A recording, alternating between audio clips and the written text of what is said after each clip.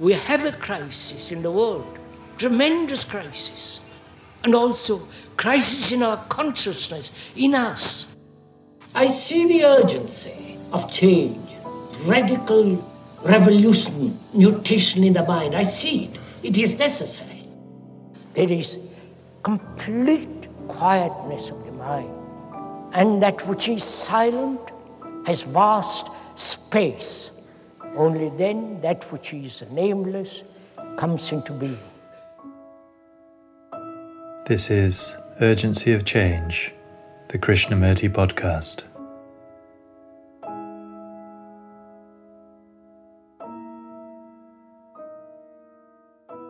Welcome to episode 6 of Urgency of Change.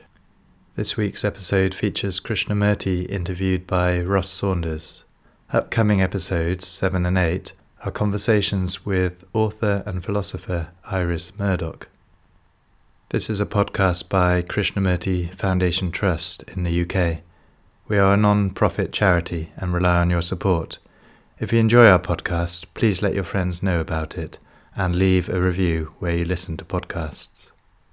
For more information about activities and programs at Brockwood, such as the Krishnamurti Retreat Centre, please visit our website at kfoundation.org. You can also find us on Instagram and Facebook at Krishnamurti Foundation Trust. The interview in this week's podcast was recorded in 1970 for the Australian television show This Day Tonight. Describing the interview in her diary, Mary Zimbalist, who was Krishnamurti's assistant, said that Krishnamurti demolished belief and religion, then continued with such fresh clarity until the end of the half hour, covering a great deal with simplicity and eloquence. Questions explored include: is it possible for a mind to be free from the past and from belief?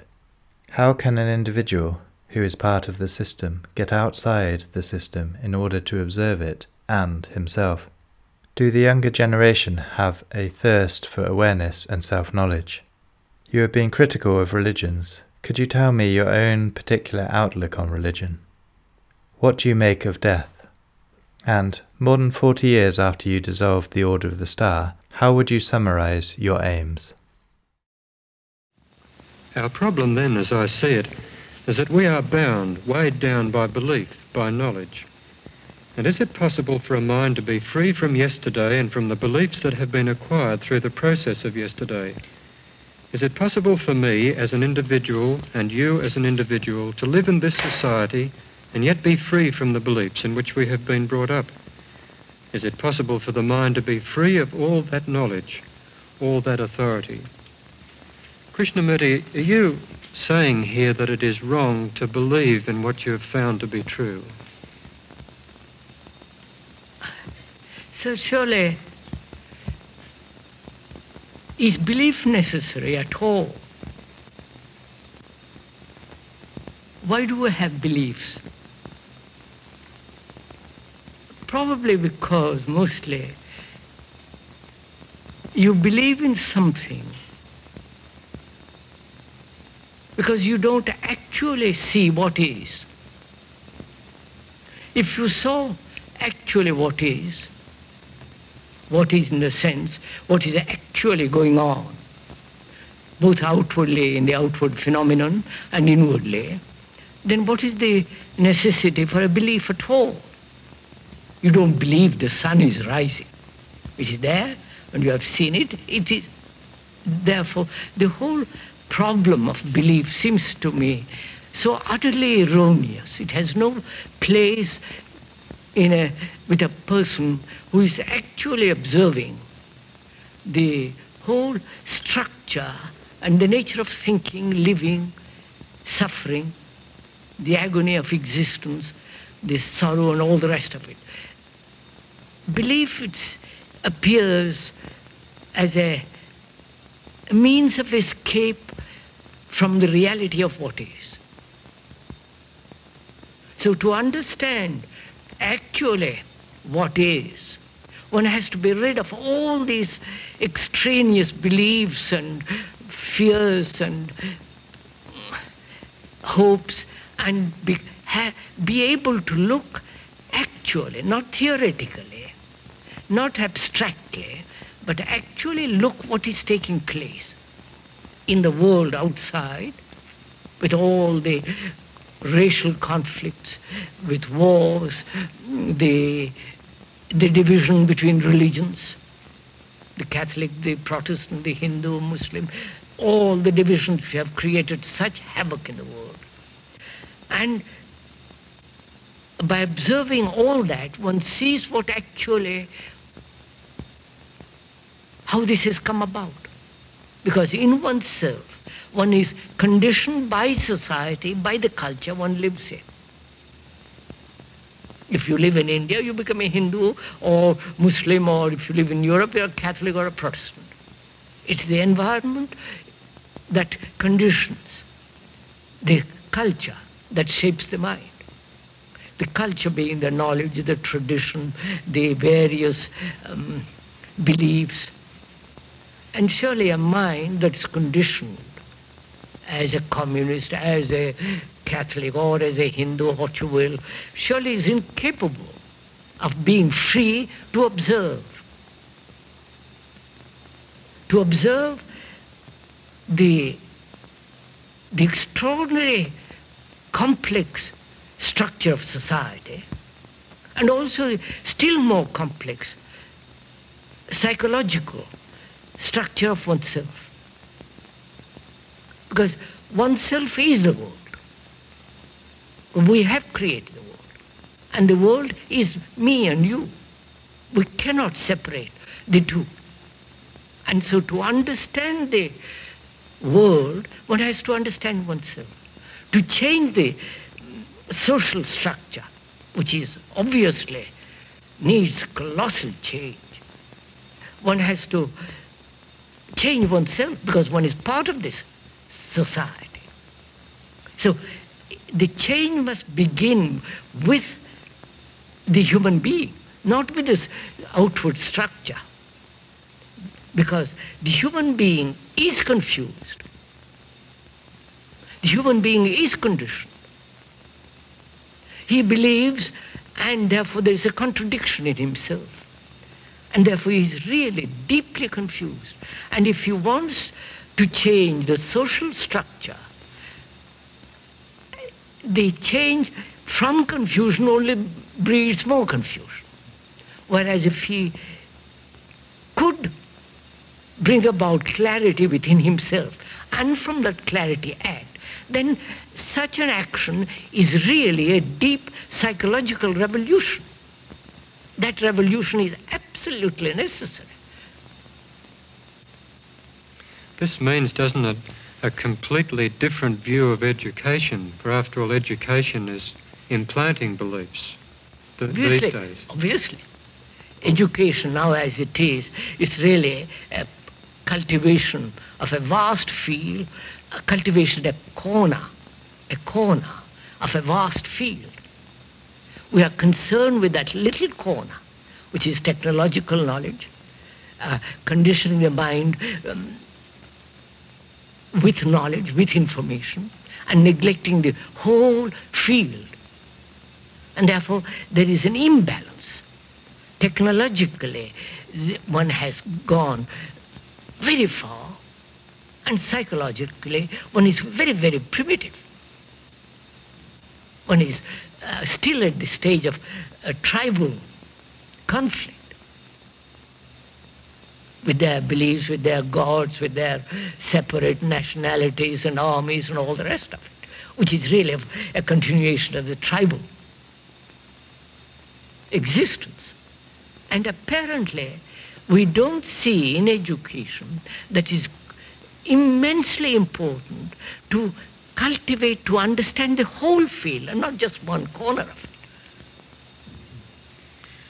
The other thing about this, Krishnamurti, is that how can an individual who is part of the system get outside the system in order to observe it and himself? You know, sir, the word individuality, the individual, means indivisible.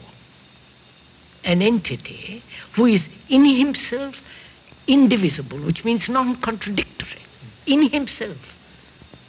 But the individual human being is contradictory in himself. He is not an individual. He is broken up, he is fragmented in himself. Now, and so being contradictory, being divided in himself, his activity, his social structure, his morality is obviously fragmentary, contradictory. Therefore, he becomes a hypocrite. So the problem is not how to change the individual, but can the human being, who is part of this vast structure, which he himself has created, can that human being radically, psychologically change? Not the society. The society is the relationship between individuals. And can the human mind, which is so conditioned after so many centuries, can it uncondition itself completely? Be free from being a Catholic, a Hindu, a communist, a socialist, and see that he is part of this human structure, part of the world, and not the Catholic world or the communist world. Well, if he can, how can he? That's the problem. How can he see? First of all, one has to be aware of what is going on both outwardly and inwardly. Aware, not theoretically, not intellectually, or aware according to some philosopher or psychologist. Then he is aware according to their ideas, to their conditioning. Whereas to be aware what he is actually, his problems, his miseries, his suffering, his extraordinary sense of brutality, violence, to be aware of all that. And from that awareness comes clarity. And that means he must be tremendously interested in life, not in some awful, absurd theory, whether it be theory of the Catholics or the Hindus. Well, then how do you get people to be aware in your sense of this? I don't think you can get people. If they are interested, they will be. But if you force them to be interested through propaganda, then propaganda becomes all important, not the people. After all religions have been that. They are instruments of propaganda. Christianity, with their belief, with their saviors, with their virgin, all the rest of it, with their saints, is the result of 2,000 years of propaganda, dinning into people every day. Believe, believe, believe. You're saved, you're this, you're that. The other day, when I was in Rome, I speak Italian and so on, the priest was absolutely mesmerizing the people by repeating. It went on for a whole half an hour. Naturally, the people then are mesmerized into belief. So all that has to be set aside, which means facing the fear to stand alone, fear to discard all this absurdity, all this, if I may use the word, circus, which has become a religion. So to discard all that implies the man must be aware and so become very sensitive and very alert and therefore intelligent. It is that intelligence that's going to change society. Not he is throwing a bomb at it. The response to a challenge as violence is the most primitive form of response. Therefore, the question really is whether the human mind, as it is, living in this world, with wars, with the economic inequalities, with the immorality of society, and society is immoral, whether he can be totally good. Good in the sense, good, be free of violence, free of aggression. And violence is an outward expression of fear. I don't know if you have noticed that when whole cities are crowded as they are now, overpopulated, the lack of space makes people violent. The very lack of survival is making everything violent. So I think one has to really go into all this, not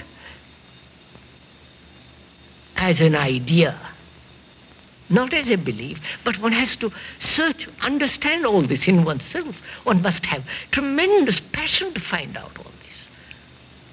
Because self-knowledge is the beginning of wisdom. And wisdom you can't buy it in a book or from another.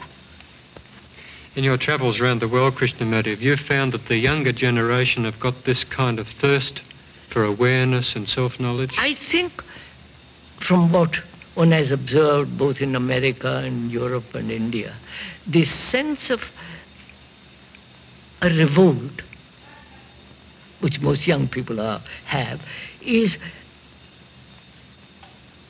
a revolt because what has society to offer them, actually, except going to business, or join the army, or go to the moon, or where you will. But actually, what has society, the culture, has to offer them? Nothing, if you look at it. And therefore, the more intelligent, the more sensitive, the more alert, they say this is all wrong. We must change the very fabric of education. And the vested interest won't have it. The vested interest says we must go slowly. You know, the good old business. And therefore there is this conflict. Because after all, human mind does seek more than bread and butter. It wants something beyond all this, which has meaning, which has significance, which has depth and passion and interest. But just when society, the culture says you're going to become a businessman or become a professor or become a soldier, I mean, my God. And it's therefore the revolt all through the world. They may not express it in so many ways, at such depth, but there are indications of that. But unfortunately, they want to change society by throwing bombs and violence. Any physical revolution, as one has observed, must lead inevitably to tyranny, to dictatorship, either of the few or of the bureaucracy. So this psychological revolution of which we're talking about is the most important thing. That will bring about a change in the world. You've been rather critical of religions. You yourself must have a religious view of life. Could you tell me your own particular outlook on religion? So that, I mean, what is religion? Actually, what is religion? First of all, to find out what is religion, we must negate what it is not. I don't know if you... What is not, then it is. It's like what is not love. which love is not hate, love is not jealousy, love is not ambition, love is not the violence. So when you negate all that, the other is, which is compassion. In the same way, if you negate what is not religion, then you find out what is true religion. That is, what is the truly religious mind. First of all, therefore, belief is not religion. And the authority which the churches, the organized religions assume, is not religion. That in that there is all the sense of obedience, conformity, acceptance, the hierarchical approach to life, the division between the Protestant, the Catholic, the Hindu, the Muslim and all, that's not religion. So when you negate all that, which means you are no longer a Hindu, no longer a Catholic, no longer belonging to any sectarian outlook, then your mind then asks, what is then truly religion? This is not with their rituals, with their masters, with their savior. That's not religion. Therefore, when the mind discards that intelligently because it has seen it is not, then what is religion? Religion is not what I think, but religion is this sense of comprehension of the totality of existence in which there is no division between you and me. Then, if there is that quality of goodness which is virtue, real virtue, not this phony virtue of society, real virtue, then the mind can go beyond and find out through meditation, through a deep, quiet silence, it can find out if there is such thing as reality. And therefore, a religious mind is a mind that is constantly aware, sensitive, attentive, so that it goes beyond itself into a dimension where there is no time at all. What you're saying, Krishnamurti, seems to me that man has no need of any power outside of himself. Obviously not, sir. The power of the outside agency is self-created.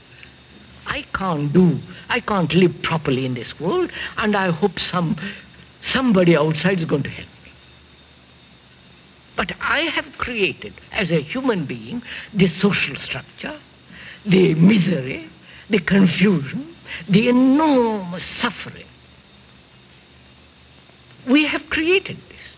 Unless we change it, outside agency is not going to change it. Either the communist outside agency, the Politburo, or the Hindu center or the Catholic center. So one has to have the clarity to observe all this. And what do you make of death? So that is an immense question, you see. Again, you see, we have made life into a hideous thing, living. Life has become a battle, which is an obvious fact. Constant fight. And we have divorced that living from death. We separate death as something horrible, something to be frightened about. And we say, and to us this living, which is misery, is we accept. If we didn't accept this existence as misery, then life and death are the same movement. Like love, death, and living are one. One must totally die to find what love is.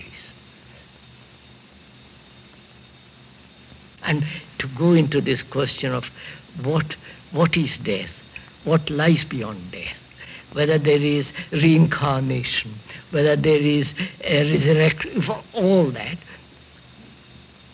becomes rather meaningless if you don't know how to live. If the human being knows how to live in this world without conflict, then death has quite a different meaning. Now, to understand death really, one has to go into the question of what is it that dies?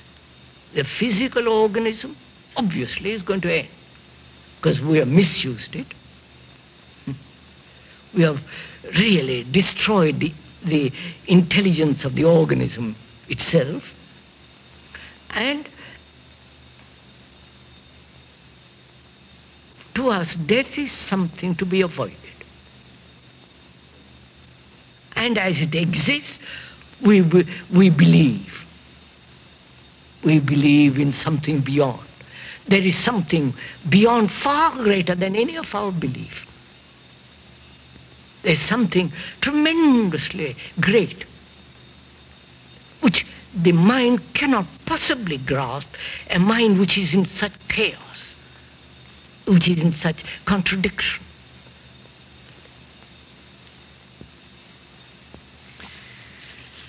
Krishnamurti, way back in 1929, that's 40-odd years ago now, you dissolved the Order of the Star of the East, and I'd like to read the words, some of the words that you said at that time.